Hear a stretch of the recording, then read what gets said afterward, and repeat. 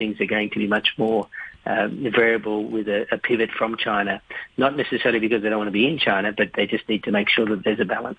And what do you think, we're coming up to the end of the year, moving into 2023, if we look forward to next year, what's the big theme likely to be, do you think, or themes in India that investors are likely to focus on? Well, investors seem to be quite comfortable to see the Indian economy on above average trend relative to the rest of the world. So we expect to see continued FDI. I think we expect to see the government continue to drive infrastructure investment, to try to continue to provide incentives through PLI schemes to have more investment in sectors that are going to grow the economy. Obviously, the external side of the equation is going to be the one that most people will be watching to see if India can balance out with a weaker global growth that the domestic economy can hold up. So I think that'll be the main theme for India. And more broadly, I think for the region will be how China comes out of COVID pandemic next year. Toby, thanks very much indeed. That's Toby Lawson, Managing Director at Societe Generale. You're listening to Money Talk on RTHK Radio 3. Around the markets, the ASX 200 still up 0.1%. The Nikkei 225 slipping a bit further, down about 1/3%. Kospi in South Korea also down about 0.1%. And looks like a flat open for the Hang Seng this morning. Thank you very much for listening. Have a great weekend. Please join me again on Monday morning. Coming up after the news, back chat with Janice Wong and Andrew Work this morning. The weather forecast, cloudy, 1 or 2 rain patches, maximum temperature about 24 degrees. Those rain patches are going to continue over the weekend and then sunny periods on Monday and Tuesday. 22 degrees right now, 91% relative humidity. Time's coming up to 8:32. Here's Tom Warden with the half-hour news. Thanks, Peter. New coronavirus cases have jumped by over 1,000 to 9,219 infections, including more than 700 imported cases. Officials attribute the rise to relaxed social distancing measures and an increase in incoming travelers. Undersecretary for Health Libby Lee also noted that immunity to the virus is waning, and she urged people to get fully vaccinated. She noted that BioNTech bivalent booster shots should be available in Hong Kong by early next month. If the situation turned very, very bad, like, the whole medical system is collapsed, patient with COVID or no COVID, they cannot access any medical services. At that juncture, of course, we need to tighten the social distancing measures. Yet, this is the last things we would like to do. So that's why we would like to withhold the relaxation at the current moment, status quo, and then we will observe the situation to see what the trend of the infection. The United Nations Human Rights Council has ordered an international probe into Iran's violent crackdown on women's rights protests. At least 300 people are thought to have been killed since nationwide demonstrations started 8 weeks ago. A human rights lawyer with Amnesty International, Rahab Irani, says the mission's an important step forward. It sends a very strong message from the international community to the Islamic Republic of Iran that their crimes under international law and other serious human rights violations will no longer go unaddressed and unpunished. The establishment of this mechanism is very critical in the sense that it starts to collect and preserve evidence of crimes committed and therefore facilitates the path for future prosecutions. China tried to block the investigation, but its last-minute amendment was rejected. Envoy Jiang Yingfeng told the Council the motion was overwhelmingly critical of Iran and that it would obviously not help resolve the problem. The lower house of the Russian parliament has unanimously extended a law banning material deemed LGBT propaganda aimed at children to prevent its dissemination to the entire population. The bill increases the fines applicable to transgressors. The Speaker of the Duma, Vyacheslav Volodin, said the legislation would protect the country from what he called the darkness spread by the West. But Ksenia Mikhailova, who is a lawyer with the LGBT group Coming Out, said members of the LGBT community were scared. Nobody knows how it will be applied, and this is why at this moment we have no idea of how to protect ourselves and other people. In any casual situations, when they are speaking loud about their sexuality, they can be afraid of report to police that they commit the administrative offense. The news from RTHK.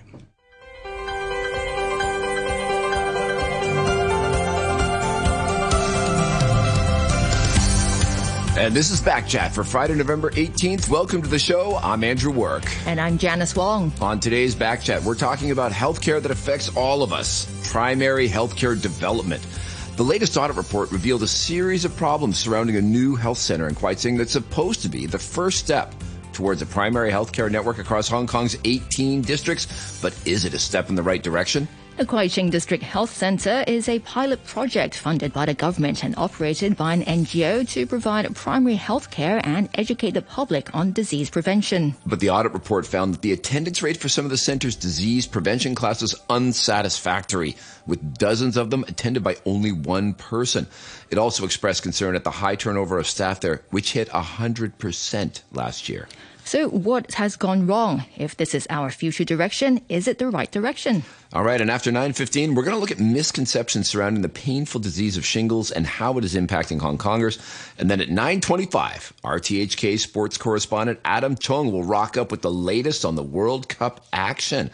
Let us know what you think. You can leave a message on our Facebook page, Backchat on RTHK Radio 3. Email us at backchatrthk, backchat@rthk.hk, or give us a call at 233-88-266. And kicking off today's show, we have got doctors, and more doctors, starting with Dr. David Lam, who is the lawmaker for the medical and health services sector at LegCo. Good morning, Dr. Lam. Good morning. Morning. We've got Dr. William Wong, clinical associate professor and chief of research, Department of Family Medicine and Primary Care at the University of Hong Kong. Good morning, Dr. Wong. Good morning. Morning. All right, and I'll preview the arrival of the forthcoming Dr. Henry Yeung. He's a private doctor working with the district health clinic in question. He's also a council member of the Hong Kong Chinese Medical Association, joining us soon. So, kicking off, Dr. Lam, what is the deal with the Kwai Tsing District Health Center? And maybe you just got to explain to people what the whole concept was before it opened in 2019. Okay. The District Health Center is supposed to be a major hub inside a community network of healthcare providers. That is probably the government's first steps towards developing a community health network. So when it was set up back in 2019, there was no other infrastructures in the community, and they are the first to go. And what you see nowadays is that it provides mainly preventive care, primary prevention, secondary, and so-called tertiary prevention. But that is not all that we wish these district health centers to provide the community with. So it started in a relatively small scale in terms of the types of function it is undertaking. Now, but then when COVID arrives, there has been quite a bit of onslaught onto these centers, and Kwai Tsing, being the very first center, was hard hit. And we understand that there was a severe change in staff and also a relatively shortage of attendance, a shortfall of attendance for all of those functions organized by these centers, and that's where we are. Right, so I guess the whole thing is the idea that an ounce of prevention is worth a pound of cure. They're trying to deliver that to community, but I guess, for example, these pandemic prevention classes, sometimes one person shows up. I guess if there's a pandemic on, people really don't want to be sitting in a classroom with other people. Is that right? Yeah, exactly. But that is not all that we wish to see the district health center can provide. It should be a hub inside the community healthcare network, whereby it coordinates the various healthcare providers such as doctors, Chinese medical practitioners, dentists, therapists, psychologists, and dietitians inside the community. It should also be, from my perspective, it should be an executive arm for health promotion of the Department of Health. So it undertakes health promotion inside the community, and it should provide certain health services directly to the public, such as some nursing care, sometimes dietitian or clinical psychology assessment. So it's not only providing preventive care as it is. One very serious, very important function should be to liaise with the public hospitals, especially when you have patients discharging from the public hospitals and they're not yet fit to resume normal activities and they need a lot of rehabilitation, the district health center should be able either to provide rehabilitation to these people or direct them to other service providers in the community. So there's a lot that should do. So, Dr. Lam, from what you're saying, are you saying that it's mainly because of the COVID pandemic that this district health center has not been very popular among the public? No. It has been quite popular when this all started. But then it's just like a health club in the community, which is not what we want to see. And the other function that I earlier mentioned, such as the executive arm of the Department of Health in terms of promoting health and liaising with the public hospital, is simply absent. So there is a lot that these district health centers have not done. And I'm not quite sure whether that's on the government's plan or is it just it's there, but then time was not sufficient, or because of the COVID, therefore these community district health centers have not been pushing all such functions. What you see nowadays is that it's just a health club and it is far from being sufficient. And like all similar functions in the community, when it all started, people will be enthusiastic. But if you organize a few classes of health talks, then the number of attendees will certainly fall. And after you have organized like 10, 20, then you would expect to see a serious drop in the number of attendants. Okay. It's quite expected. All right, Dr. Wong, you're the expert in family medicine and primary care. Is this supposedly what the cutting edge of preventative care and primary care is supposed to look like, or have they missed the mark? Hi. Well, first I want to say it's very good that the current government placed a lot of emphasis in primary health care with the recent establishment of primary health care authority. The idea, I think, of the district health care is excellent, with supporting the family doctors in the community, liaising, as Dr. Lam said, with the hospital when the patients are discharging, and also providing some direct access to the patient. I think what went wrong initially at its plan, when it set out, is it was directly a contract with the NGOs, laying down what they should do, and with little involvement with the family doctors. And only at the later stage, the doctors are only invited to use this service. And there are times there's a lot of service not quite practical.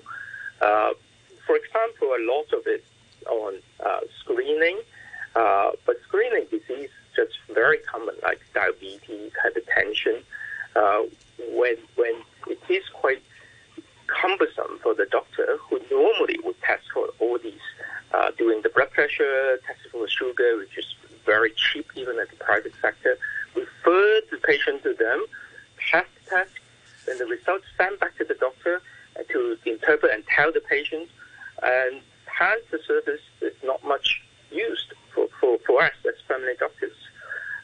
So I think right from the beginning there have been problems. I totally agree. What it now ends up is very much like a health club. A lot of what's so-called primary prevention, simply lots of exercise classes, different activities. It's a bit like workers' union providing all these courses, but free of charge. No doubt, I think there are lots of teething problems. As mentioned in the audit report, the turnover rate of the staff, the unstable places, very delayed in reporting, etc. But that is more of, to me, I think it's more of a contractual issues. The NGOs might not be aware of all these requirements, or the contract itself is not quite suitable for both parties.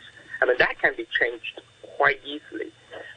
But fundamentally, the concept and how it's organized, I think that's the major problem.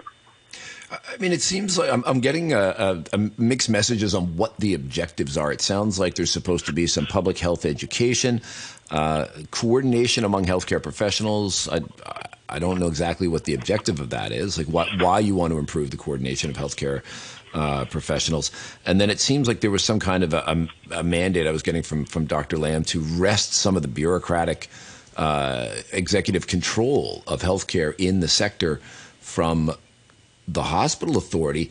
I mean, it seems a little confused. Is that part of the problem? And then are people just doing what they want, which sounds like the health club thing? I mean, is there a problem with the confusion in terms of the objectives? Yeah, I think there is certainly a confusion.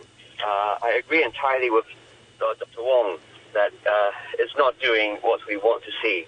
And then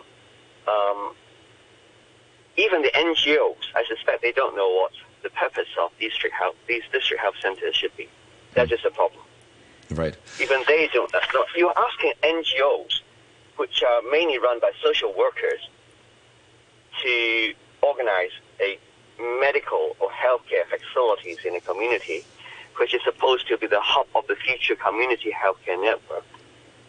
And you're asking them to provide this kind of service, organize everything in there, outsource their service, the medical services to doctors. How could they know? They're social workers. They're not even nurses. So how could you expect NGOs to understand what is in the mind of healthcare administrators and public health experts?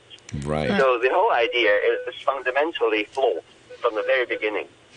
All right, let's hear from Dr. Yeung, who actually works with the Kwai Ching District Health Clinic. Good morning, Dr. Yeung. Good morning, Good morning. So now, I mean, so far, Dr. Lam here and Dr. Wong, they're saying that the Kwai Ching District Health Clinic is acting more like a health club. Is that what you think too? More or less a health club. And I think the objectives, as according to some doctors saying that the objectives can be achieved. There are two objectives from this Kwai Ching District Health Clinic.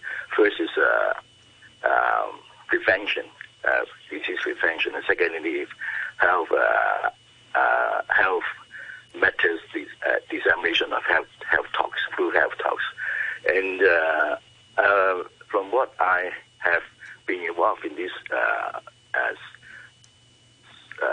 center, I have been signed contract with them for over 3 years, and I received only 4 to 5 referrals so far. And for referral for the secondary assessment, what it means is the assessment for hypertension or diabetic mellitus. And after the results come back, the patients got diagnosis and they just go away, disappear. And I don't know where they go to. And I'm thinking that this kind of work assessment, just an early detection of such disease in the community, and these people cannot get the long-term subsidies from the government because they are only subsidized. They have only got the two subsidized visits to doctors. They may turn back to the government, and clean up in the government, or they go elsewhere. I don't know. And so far, the staff involving in this center are complaining to me that there are a lot of work for them to do because these people, they are hard working. They have to work overnight and they have to earn a living, and they cannot be reached every day by these staff in the center. So they started to work at night or even in the holidays to reach out for counseling to these patients if they have got the disease. And after that amount of work over time, they could not get any overtime allowance, and they got low morale. That's why there's a very very high turnover rate in this center staff, and that's what I heard. Yeah. Do you think that the high turnover rate and the level of burnout is it peculiar to this health center, or is this something that's affecting the entire healthcare system across Hong Kong? We're hearing about it in other countries as well. And this is kind of the not exactly post-COVID era, but still this is the legacy of COVID, still dealing with it. Is it particular to the Kwai Tsing District Health Center, or is it affecting all of Hong Kong? I think that with the pandemic, there's a lot of there are less job opportunities around, and these workers, healthcare workers, wish to stay in the center to help people. But with the high working load, and there's no encouragement from the leading team, and they get low morale, and that's why they quit work very early. And I think we have to get a very dedicated team in the center to serve the people, and very dedicated leadership to make sure that the medical or allied health staff are the needs are met, and the needs of these staff are also met before we can push up the primary care health in Hong Kong. And as long as I can understand, I just said that there's only a certain number of subsidized visits for these patients, for these people, and this cannot be substantiated.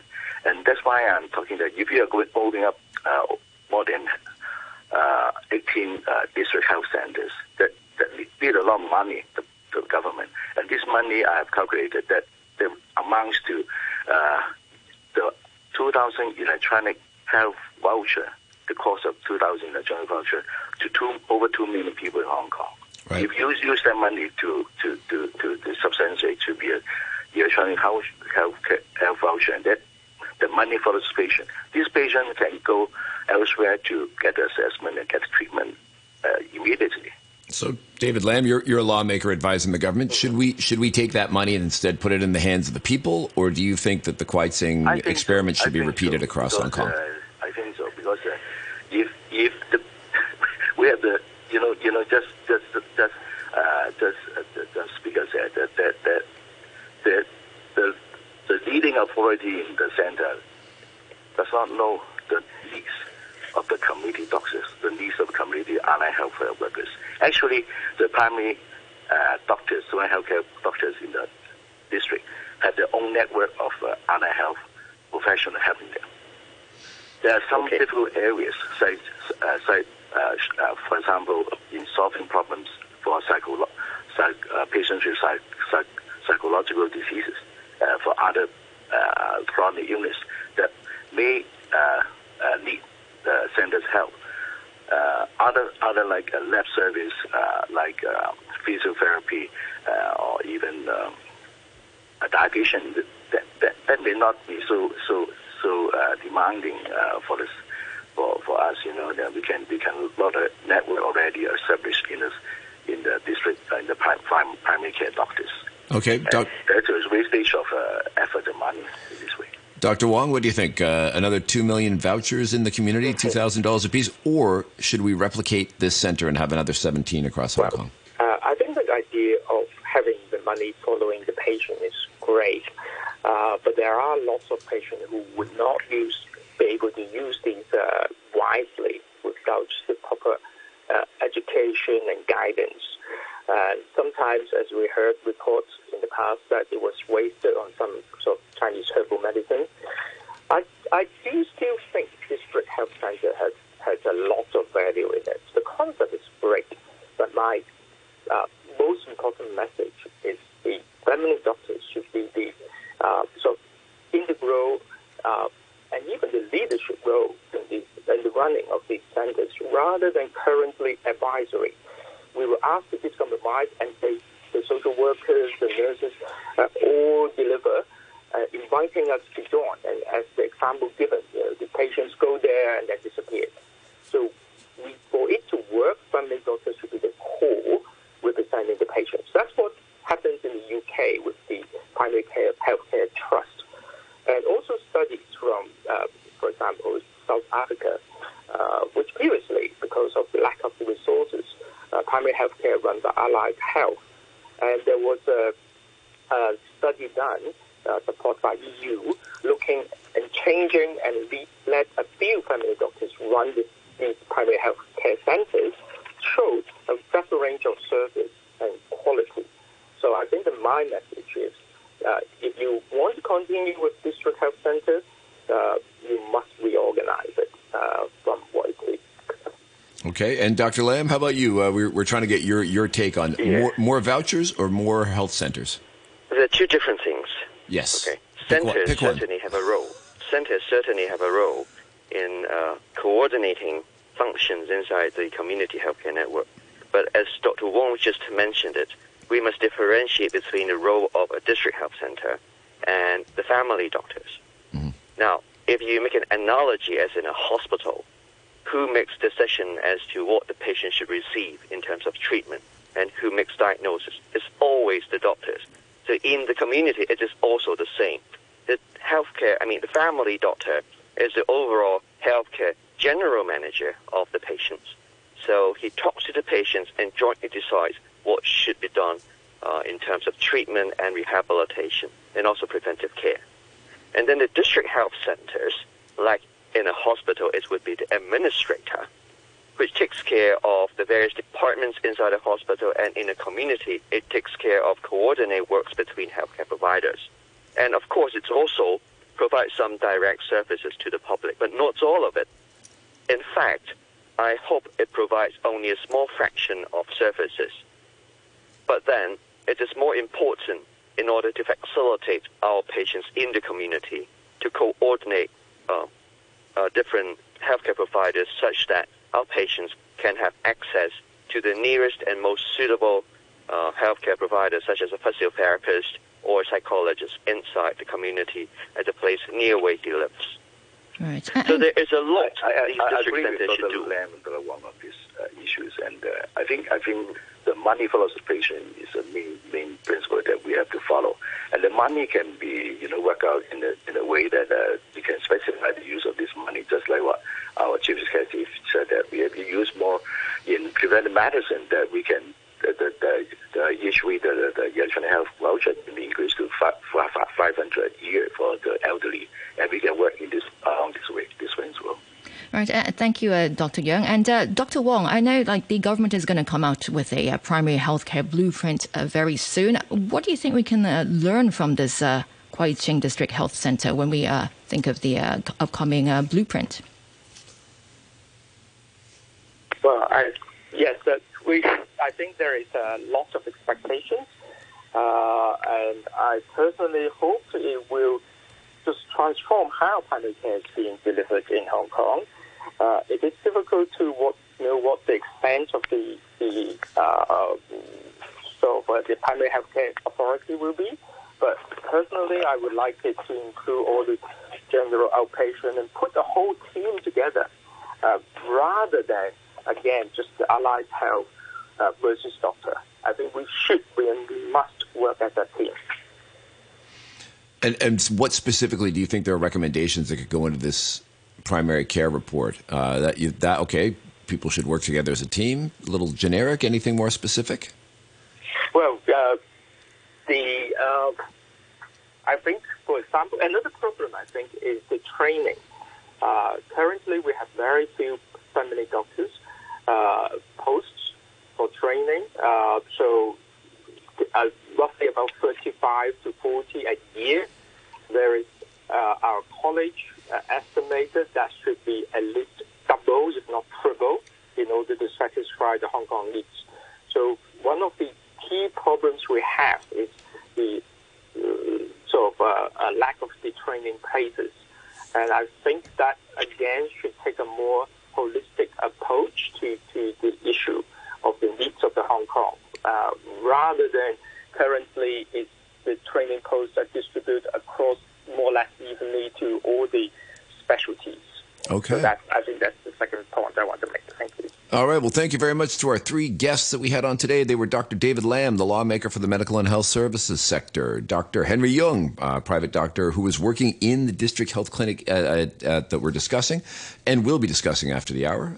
He's also a council member of the Hong Kong Chinese Medical Association. Also, Dr. William Wong, clinical associate professor and chief of research at the Department of Family Medicine and Primary Care at the University of Hong Kong. Quick hit on the weather. Mainly cloudy, 1 or 2 rain patches. High of 24 degrees today. Weekend is also going to be rainy and warm. Sunnier Monday, Tuesday, but getting cooler next week, so be ready for that. The temperature is now 22 degrees Celsius. It is 91% humidity.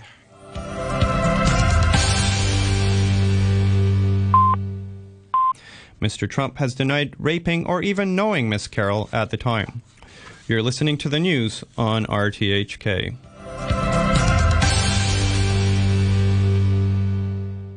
Andrew Work. We're talking primary health care, and if the first step in... Welcome back to Back Chat with Janice Wong and me, Andrew Work. We're talking primary health care, and if the first step in a new direction for Hong Kong is the right one. We welcome to the show now Alex Lam, Chairman for Hong Kong Patients' Voices. Alex, good morning. Good morning. Morning. Alex, I've got a quick hit from our friends on Facebook, our listeners on Facebook. Ellen says, I visited one district healthcare center with my mom. The location is in a business building which is not easily accessible by the elderly, and the reception working there didn't pick up a phone call. Seems like they are not enthusiastic to work there. What is the word among patients about this new Kwai Tsing District Health Center? Well, as far as I know, the Kwai Tsing District Health Center is quite remote. It is not located in the residential area. Rather, it is in the, there's an industrial or commercial part of Kwai Tsing on the other side of the area, the district, that you have to go to quite far from your where you live to attend to this center. But I think it's really a matter of location. When they have all this 18 health center opened in the 18 centers or districts in Hong Kong, it is supposed to serve the residents working or residing in the district. But I think the most concerned part would be, as suggested by Dr. Lam or Dr. Yeung earlier on, that we are not quite sure about the primary purpose of the centers is doing. Yeah, I mean, because apparently they don't have doctors in the center. Mm-hmm. They only make referrals. Right. I mean, I'm not a medical professional, but I would have guessed that the main objective would be to reduce the incidence of serious health issues, by preventing disease or early diagnosis. Am I wrong in that? Because it seems like they have a lot of other objectives. Well, you're right, because as far as I know, I talked with a guy working in this one of the centers in I shouldn't mention. Well, he told me that yes, everyone resident go there and they will do a short interview, knowing the background of the person and whether he or she has any chronic illnesses, or whether the illness is under control or monitored or under management by other medical professional or in the private or public facilities. And if the case worth monitoring, then they will go to another tier of service, is to provide information checkup to ensure that the situation is under control. And if the case worth further monitoring, then they will provide further information, talks, and guidance to make sure that the person will not get worse about the medical condition. And if suitable, the center will refer him or her to do further checkup, and if possible, then of course to medical advice as provided by Dr. Yeung. Now, is this because these types of services, monitoring, referrals, is it because we didn't have those in the community already, or they were being provided by somebody else, and this is going to try and shift that service away from, say, hospitals? I mean, what was the problem that they were trying to solve? Well, it seems that they are trying to put something not in the market that everyone can access without much financial concern. Essentially, it is a kind of preventive healthcare facility, helping people to not to get their illness worsen. and by doing something, monitoring, and at early stage. Where was that happening before, or was it happening? Well, it never happened before because in Hong Kong, essentially preventive health care are run by the Department of Health, whereas the hospital authorities provide the immediate medical intervention or medical services, including the dispensation of drugs. This kind of service to provide service for genuine patients. They need immediate medical service. But for this health centers, they only provide preliminary advice, guidance, monitoring. It's not quite something that will cure the problem. And as we all know that we have a long waiting line in the public sector. The private sector is very expensive. So it's something in the middle. The government seems to hope that it will help lowering the people getting the medical service, because once you need this service, it will be very expensive, either for the government or for your own pocket. Right. And under the plan, there are supposed to be other district health centers around Hong Kong. What do you think they can learn from this Kwai Ching Health Center incident? Do you think, how can they improve it in future? Well, as far as I know, Dr. Yeung was right. We only have 2 centers. After many years of discussion and planning and developing of these centers, we only have 2. With as you remember, before ending the term of our last chief executive, she opened all 18 centers in Hong Kong, but many of them are very small scale,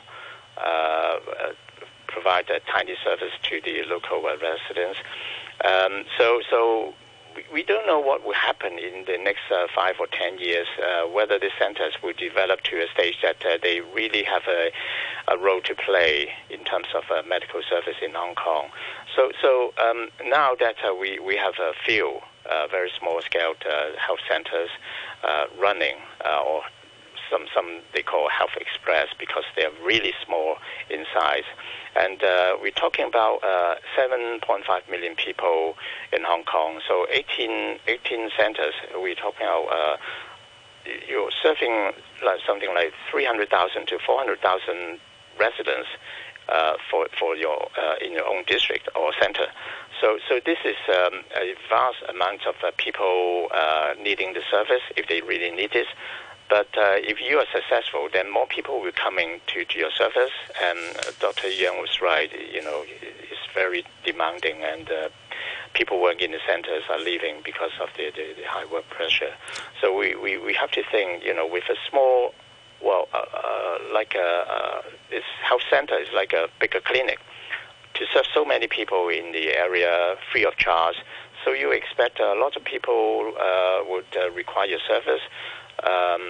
So how are you going to deal with it? Because you expect an NGO to run these centers, and what kind of facilities or resources you're going to provide to the center to provide a meaningful service to the residents in the area? Yeah, and I'm guessing if it's free and people can access it, it includes things like counseling, anybody can show up anytime they want. I'm guessing that, like we've seen in other types of health services like emergency rooms, people are going to use it as a social club, a place to park the elderly when they need someone to look after them and they have to go out for a few hours. And I'm enjoying the free aircon. Yeah. So is that part of what's happening there? Well, I can't preclude this because there are some other similar service provided by the NGOs around the area. Charitable organizations, they are also doing this. Elderly people regard this center as meet-up place, chatting, reading newspaper.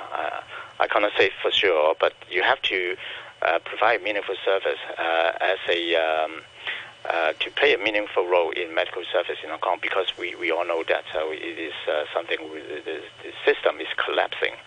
So we of course we support any measures to prevent illnesses and to control illnesses in a meaningful way. But this center, if you see that it is not achieving certain efficient guideline, that then how are we going to deal with this? Are we going to building bigger blocks to provide this service for the community, talking about 500,000 people in the area? Yeah, and I mean, it seems like if you make it free, the demand could be almost unlimited. Dr. Henry Yeung suggested that the money could be better spent on expanding the voucher program. He said you could provide another 2 million people with a $2,000 health voucher for the same amount of money. Do you think we should unroll another 16 health centers or expand the voucher program? He certainly, wish the money go this way because he's a private doctor.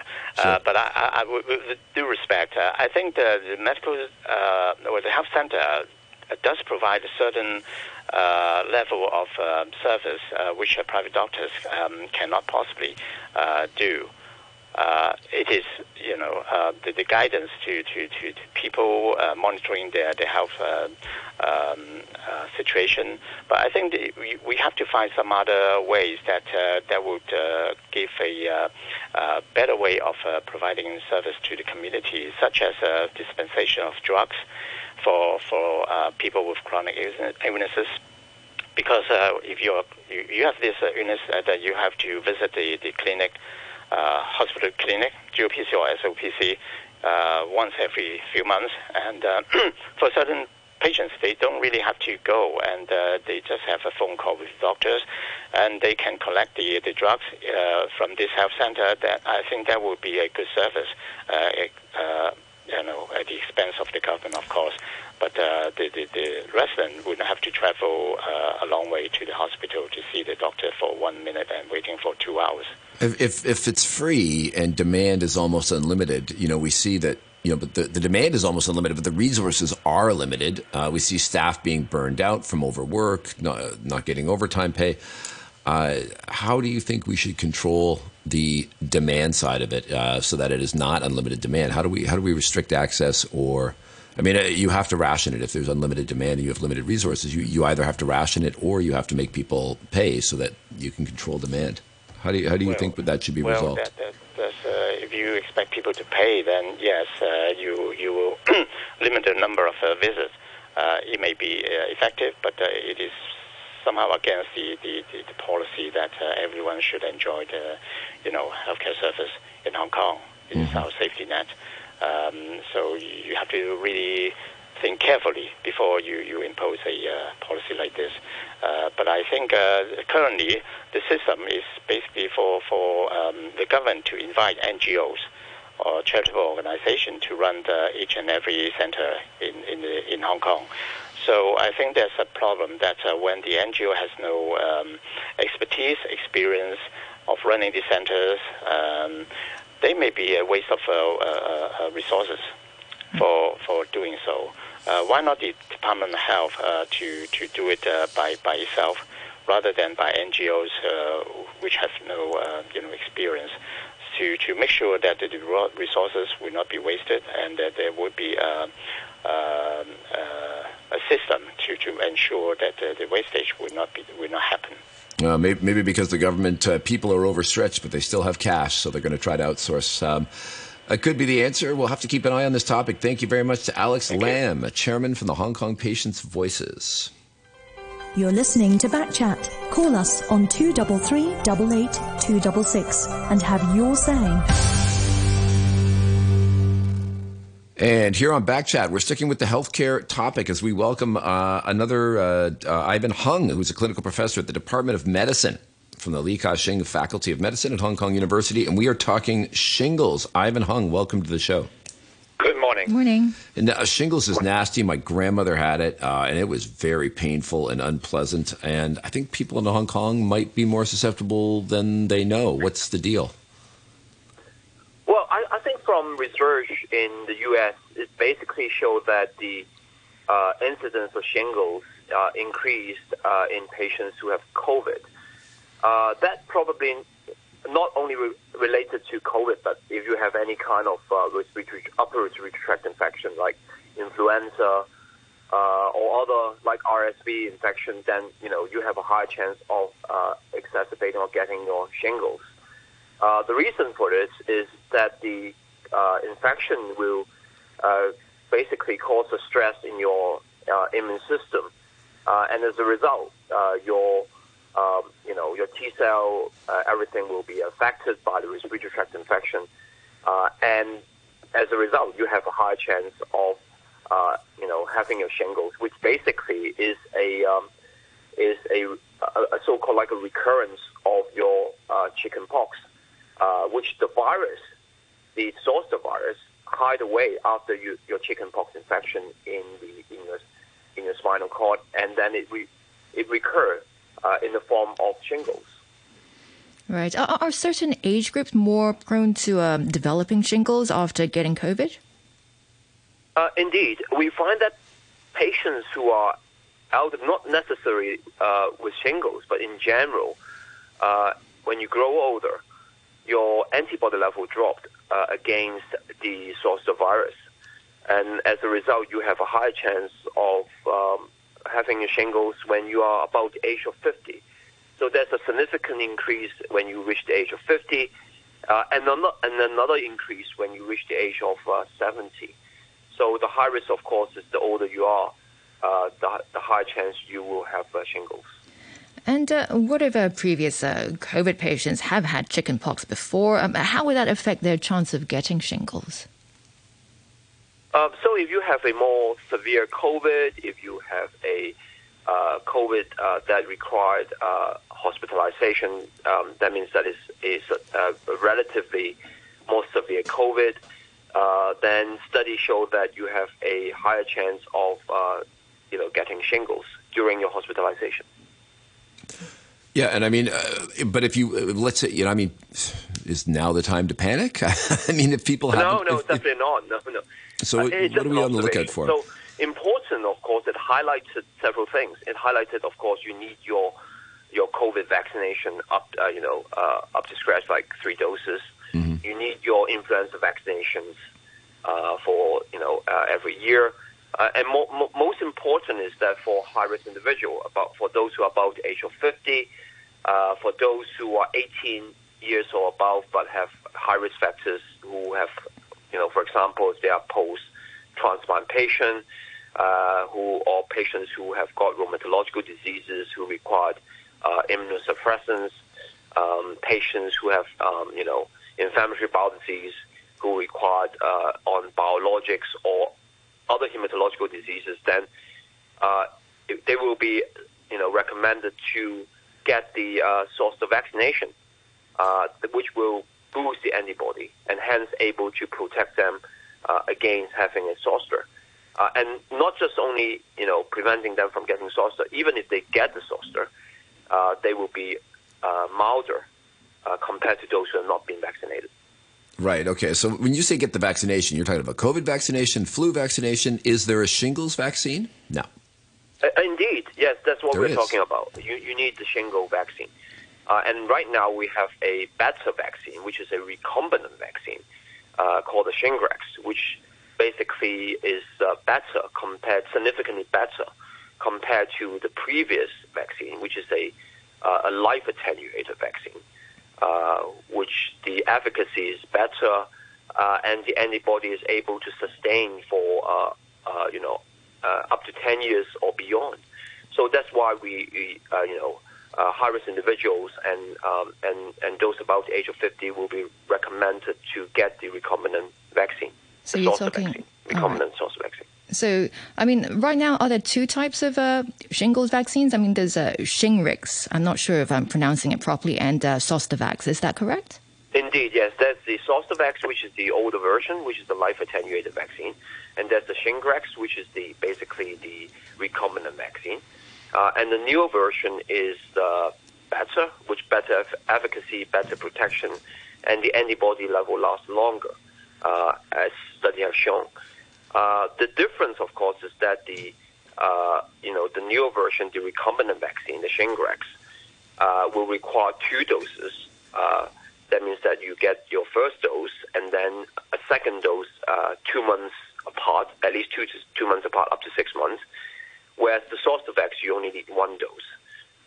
But the protection is far better because it's recombinant vaccine, that means that it's not a live vaccine. It's a dead vaccine. So individuals who are immunocompromised, as I've said previously, who have, a transplant patient or patients who are on immunosuppressants, on biologics, they will be able to use this vaccine. Previously, they can't use the Sosvax because it's a live vaccine and it will cause a infection, basically a zoster infection, if they after getting the vaccine. But now they can use the recombinant vaccine. Right. But what about the cost of these vaccines? They're not cheap, are they? No, they're not cheap. The exact cost I do not know, but the 2 doses recombinant vaccine is rather expensive, even more expensive than the previous Sosvax. So I had a quick look, and they're like a few $1,000s, right? They will need support, especially hopefully from the government, for those who are high risk. Hopefully, they will be put as part of the vaccination program for the adults by the government. So they're not. This isn't like COVID. Like, go get my vaccine. Oh, the flu, go get my vaccine. Shingles, you're gonna pay. Is that right? Yes, indeed, yes. And it ain't cheap.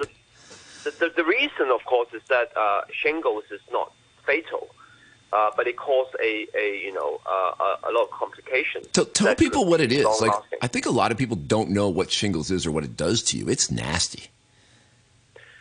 Yes, the main problem, of course, is that after getting the shingles, it causes what we call postherpetic neuralgia, which is basically the pain, a neurological pain over the areas that you have your shingles.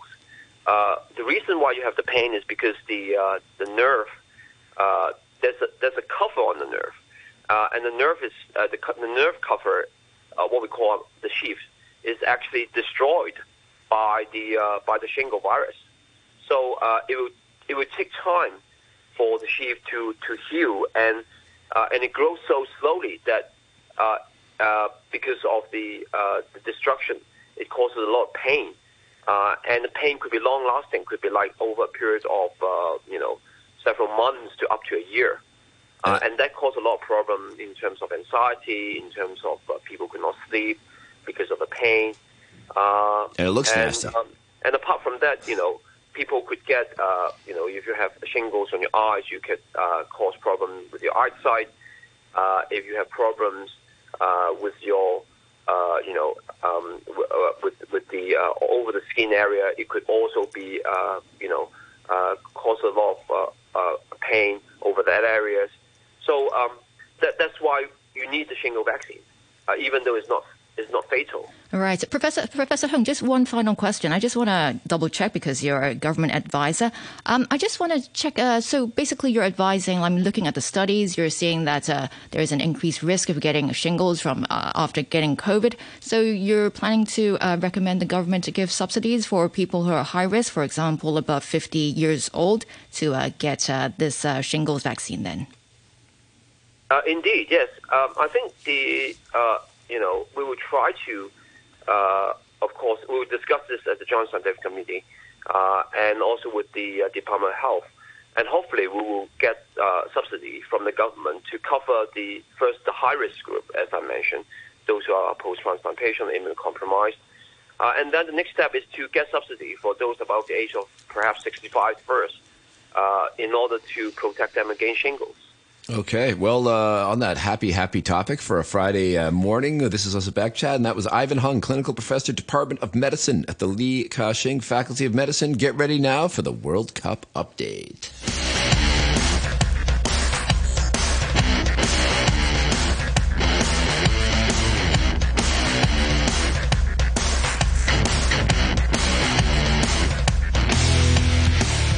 And we're bringing you Adam Chung, the RTHK sports correspondent. Update on the World Cup. Adam, what's going down? Oh, man, there's a lot happening. Well, let's start off with Cristiano Ronaldo becoming the first man to score in 5 different World Cups. The funny thing is, he's the second oldest to ever score at a World Cup, the only person to have been the youngest player and the oldest player of a country to score in a World Cup. Wow. Because he's played in 5 of them. He's still doing it. Exactly. But anyways, Portugal beat Ghana with Ronaldo scoring that first goal off a penalty. Just want to mention, because there's so much attention on Ronaldo, I just want to put it in some perspective. Some credit goes to Bruno Fernandes, who played really well in this game, and he set up the other 2 goals to Rafael Leao and João Felix that got them back into the game and eventually winning it. Also, I want to mention, Portugal under Ronaldo, in his first World Cup, they went to the semifinals, but after that, they never advanced past the last 16. So we'll see how they do this year. All right. So that's a big moment for Portugal. Some personal records. What's happening with some of the other hot teams? Yeah. Okay. So Brazil off to a winning start, 2-0. 2 very nice goals by Richarlison. Nice. There's a little bit of an injury worry because Neymar limped off that game with an ankle injury. Hopefully he'll be okay. South Korea and Uruguay finished 0-0. I mentioned last Friday that dark horse team, I think, is Uruguay. So they were able to get a point out of South Korea, who are, I think, should be looked at as favorites in this group. But some of their star players aren't 100%, so we'll see how they do the rest of the way. Lots of interesting games this weekend. Yeah. So what are you looking forward to over the course of the weekend? What's coming up? Well, let's start with tonight. Okay, big one. England versus USA tonight. Yeah. So let's see if England can back up that opening game performance when they scored 6 goals against Iran. This time they're up against the Americans. I thought the States second best team in the CONCACAF. Second best team. That's right. Second only to Canada, of course. I thought the Americans looked good in their first game, but so it'll be a more difficult challenge for England. Also, Lionel Messi and Argentina will need to win their second game against Mexico. They're playing Saturday night. Germany versus Spain Sunday night. That's a must-win for Germany up against Spain, who scored 7 times in their opening game. Also on Sunday night, it's Canada versus Croatia. Croatia, who was second in the last tournament. I know Croatia's favored to win that one. What do you make of it? I just hope Canada scores a goal. It's easy to say Croatia will win because they're really good. They've got the best midfield in all of football. But those guys are getting old, okay? Luka Modric, Ivan Perisic, they are getting older. They weren't really able to show their stuff in the opening game. However, I thought the Canadians looked really good against Belgium. They should have won that game. Yeah, a lot of people said so. Canada's got some old boys as well, but they've also got some young hotshots like Alphonso Davies. Hopefully he can put it together this time. Exactly. Yeah, so he missed a penalty, but you know what? I thought the rest of the team played well. Some of the younger players really came through. Tajon Buchanan, Kyle Larin off the bench. Jonathan David had a few good touches. So if Canada can just be a little more aggressive inside the box, don't be afraid to shoot it, I think they'll be fine. So let's see who will make history by scoring the first ever Canadian goal in the World Cup. All right, we'll be on the lookout for that. Thanks to